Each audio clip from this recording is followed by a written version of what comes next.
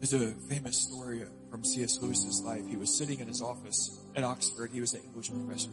He was sitting in the English department in his office, and there was a coworker, a friend, who was sitting with him, and the friend was an atheist or an agnostic. And as Lewis is talking to his friend in his office, there's some carolers singing down below, and they're singing about the virgin birth. And his friend says to C.S. Lewis, "Isn't it good that we know more than them?" C.S. Lewis says, "What do you mean?" "Isn't it good that we know more than them?" The man just repeated himself. C.S. Lewis said, "Well, you're going to need to explain what you're talking. I don't know what you mean." And the man said, "Isn't it good that we know that virgins can't have babies?" And C.S. Lewis said, "Do you think they didn't know that virgins can't have babies?" That's the entire point, that a virgin bore a son. The idea of the conception, this miraculous conception, is wildly miraculous. And it's a fulfillment, it's a heightening of a Old Testament theme or motif. Throughout the scriptures, starting in Genesis 3, remember that God says to Adam and Eve after their fall, he says that the seed, this is Genesis 3:15, it's called the proto-evangelium, the first gospel, the seed of the woman will one day crush the head of the serpent. That prophecy in all of the Old Testament, there's this longing and looking for it. It's a weird prophecy to start with because a woman doesn't have seed. The seed usually belongs to the man. So there's something strange about it right away. Now, throughout the Old Testament, there is this barrenness motif. There are constantly women of God who are barren. And you think Abraham and Sarah, right? It's probably the biggest one we think about. And Sarah was barren into her old age. And every time there's this kind of prophetic word, angelic appearance and pronouncement that Sarah is going to bear a child, there's a sense in which the Old Testament has you longing and looking is this child who's going to be born to a barren woman, is there a chance that this child is the one to crush the seed of crush the head of the serpent? And Sarah's in her 80s when she gets pregnant, and I say this all the time, that miracle is big, right? If Sarah walked into the room today in her 80s pregnant, I'm taking my chances that that's a tumor. Okay, I'm not betting on baby here. Yes. And you just keep following this theme, and we have Sarah and Rachel. Rebecca is barren. Maybe some of the most significant people in the Old Testament, Hannah goes to the temple weeping for a son, and when she bears a son, finally, his name is Samuel, and he's the most prophetic man, maybe the most prophetic man in all of the Old Testament. There's this sense in which anytime a barren woman gets pregnant, the Bible makes you stop and look at the child. What is happening? When Hannah gets pregnant, that's not a normal kid. The scripture says not a single prophetic word that Samuel pronounced ever fell to the ground. And you just keep moving. Samson's mother was barren. And when she conceives for Samson, there's this angelic appearance which says that this man's going to be a Nazirite and a deliverer. Don't let wine touch your lips. And you just keep following the scripture. Barren women get pregnant, and the Bible stops to see who is that. Now, the motif or that idea, it really speeds up in the New Testament, because even before Mary's miraculous conception, we have Zechariah. And the prophet, remember the angel of the Lord meets him in the temple and says, "I've heard your prayers." And he's like, "What prayer?" And you're gonna have a son. And Zechariah at this point is old in age, and I think he's saying, "Yeah, we prayed that in our 20s. I haven't prayed that in a long time. That ship has sailed." And the Bible wants you to stop and look at Zechariah's son, who will be John the Baptist, and to wonder, who is he? But then there's the entire motif of barren woman having child, barren woman having a prophet, barren woman bringing Samson the deliverer, barren old woman now bringing you John the Baptist. It speeds up, and then it climaxes in this really weird scenario where the angel of the Lord doesn't come to a barren woman with a husband, but comes to a young virgin. And you're going like, Abraham and Sarah, yes, weird, too old to get pregnant. But they get pregnant, and it's miraculous, it's interesting, strange, but there's a man and a woman, and we kind of know how that works. But this, as the story's speeding up, this virgin girl, and the text of the scripture wants you to stop and go, wait, that miracle is even more substantial than Abraham and Sarah. Now we have just a young girl who's never had any kind of intercourse, carrying a child in her womb. And the Bible wants to swing around this moment and to ponder, what is this child called to? Who is he? Is this just another Samson? Or is this Samuel? Or is this Isaac? Or is this Joseph? Or is this the seed of the woman to crush the head of the serpent? Luke chapter 1, verse 26 through 38. And in the 6th month, the angel Gabriel was sent from God to a city of Galilee named Nazareth, to a virgin betrothed to a man whose name was Joseph of the house of David. And the virgin's name was Mary. He came to her and said, "Greetings, O favored one, the Lord is with you." But she was greatly troubled at the saying and tried to discern what sort of greeting this might be. The angel said to her, "Do not be afraid, Mary, for you have found favor with God. Behold, you will conceive in your womb and bear a son, and you shall call his name Jesus. He will be great and will be called the Son of the Most High. And the Lord will give to him the throne of his father David, and he will reign over the house of Jacob forever, and of his kingdom there will be no end." Mary says to the angel, "How can this be? I'm a virgin."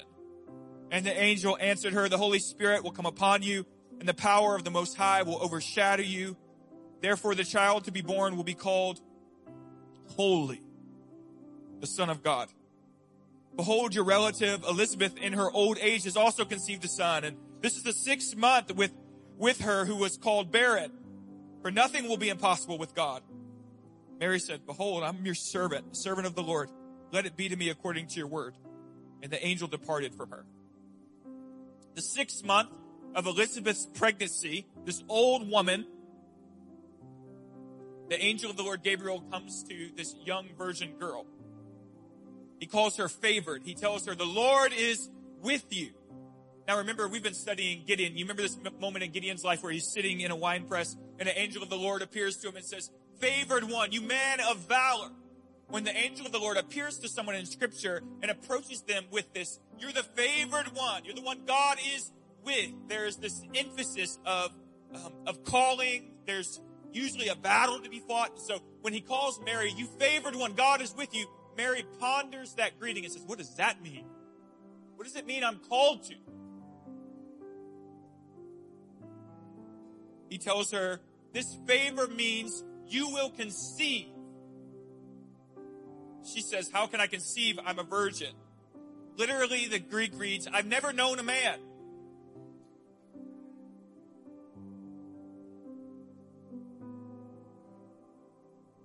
He tells Mary that by the power of the Spirit, she will conceive a son. And then he begins to pronounce the role and the identity, the call of the child whom she will carry. Now, we've seen this in the past. We've seen the angel of the Lord announce a son and then tell us what the son will do. For instance, Judges 13, verse 2 through 5, a certain man of Zorah named Manoah from the clan of the Danites, he had a wife who was childless, unable to give birth. And the angel of the Lord appeared to her and said, "You are barren and childless, but you're going to become pregnant and give birth to a son. Now see to it that you drink no wine or other fermented drink, and that you do not eat anything unclean. You'll become pregnant. You'll have a son whose head is never to be touched by a razor, because the boy is a Nazarite, dedicated to God from the womb. He will take the lead in the delivering of Israel from the hand of the Philistines." And Zechariah gets the same thing. An angel of the Lord appears to Zechariah and tells Zechariah that his son will be a great prophet to the nations. All of these divinely, miraculously kind of brought about sons are given a pronunciation, a declaration of who they're going to be and what they're going to do. But this conception was wildly even more miraculous. even more profoundly kind of confusing and daunting. This announcement to the young virgin says that this son will be called the Son of the Most High. We read just a little bit further in Luke, and John the Baptist is called the prophet of the Most High. We see Nazarites of the Most High. We see servants of the Most High. We see kings anointed of the Most High. But we do not see in all of the scriptures a son of the Most High like this. This is a unique sonship. The angel of the Lord says to Mary, the child in your womb will uniquely be God's beloved son.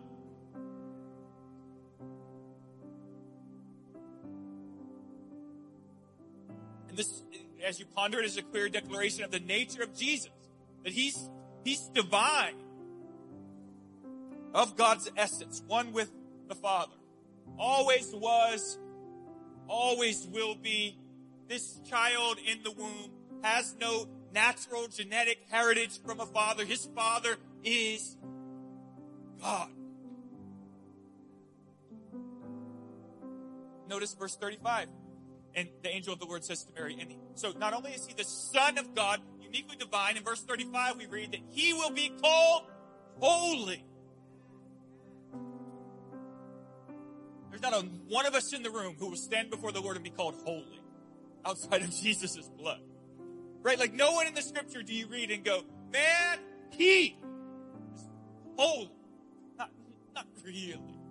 Like Moses has his struggles. David has his fall.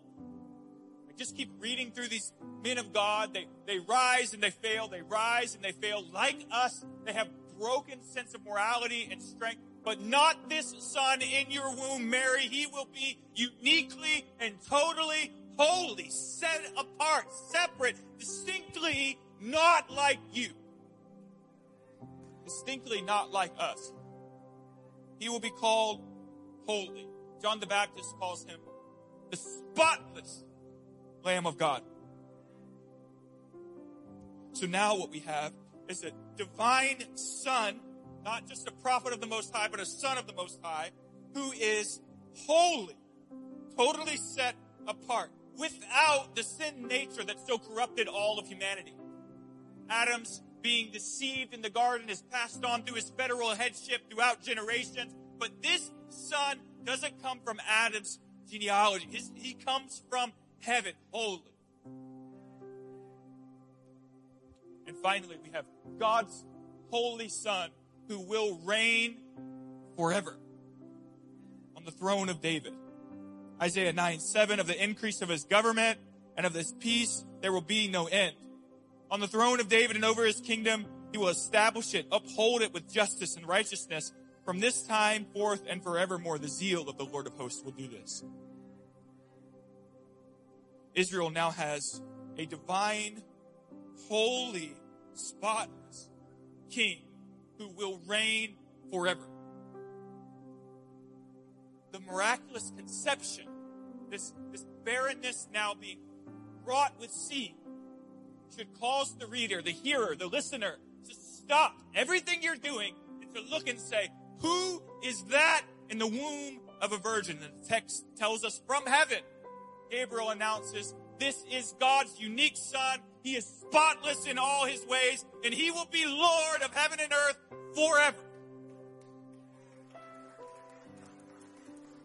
And then the invitation of this hour is this. Like, will you receive this king? And in receiving King Jesus, receive all the benefits. Having forgiveness of sins. Having a restoration of identity and purpose. Being adopted into God's family. Being clean and spotless and restored. Will you receive the dominion of this king, or will you continue on under the dominion of this world and its principalities and powers? There's an invitation in the text. There's an invitation in the conception. God so loved the world that he gave his only son. What is God's son doing in the womb of a virgin? It's the expression of God's love and desire for the nations. So here's the offer. Come to him. Receive your King. Find forgiveness, life, wholeness, and eternity in the presence of the most beloved, most high. Or continue on in your ways. I want to just kind of encourage us and thrust us as a people to cherish and celebrate this Son above all else. Love your politician. Love your actors and musicians. I don't care. Love your athletes. I don't care. I'm encouraging you with all your heart, learn to cherish above all else this most beloved Son. As we prepare to close, why don't you stand to your feet and we're going to worship King Jesus. If you've never received him, I want to encourage you today, receive King Jesus with repentance and faith. Put your eyes and your heart on King Jesus.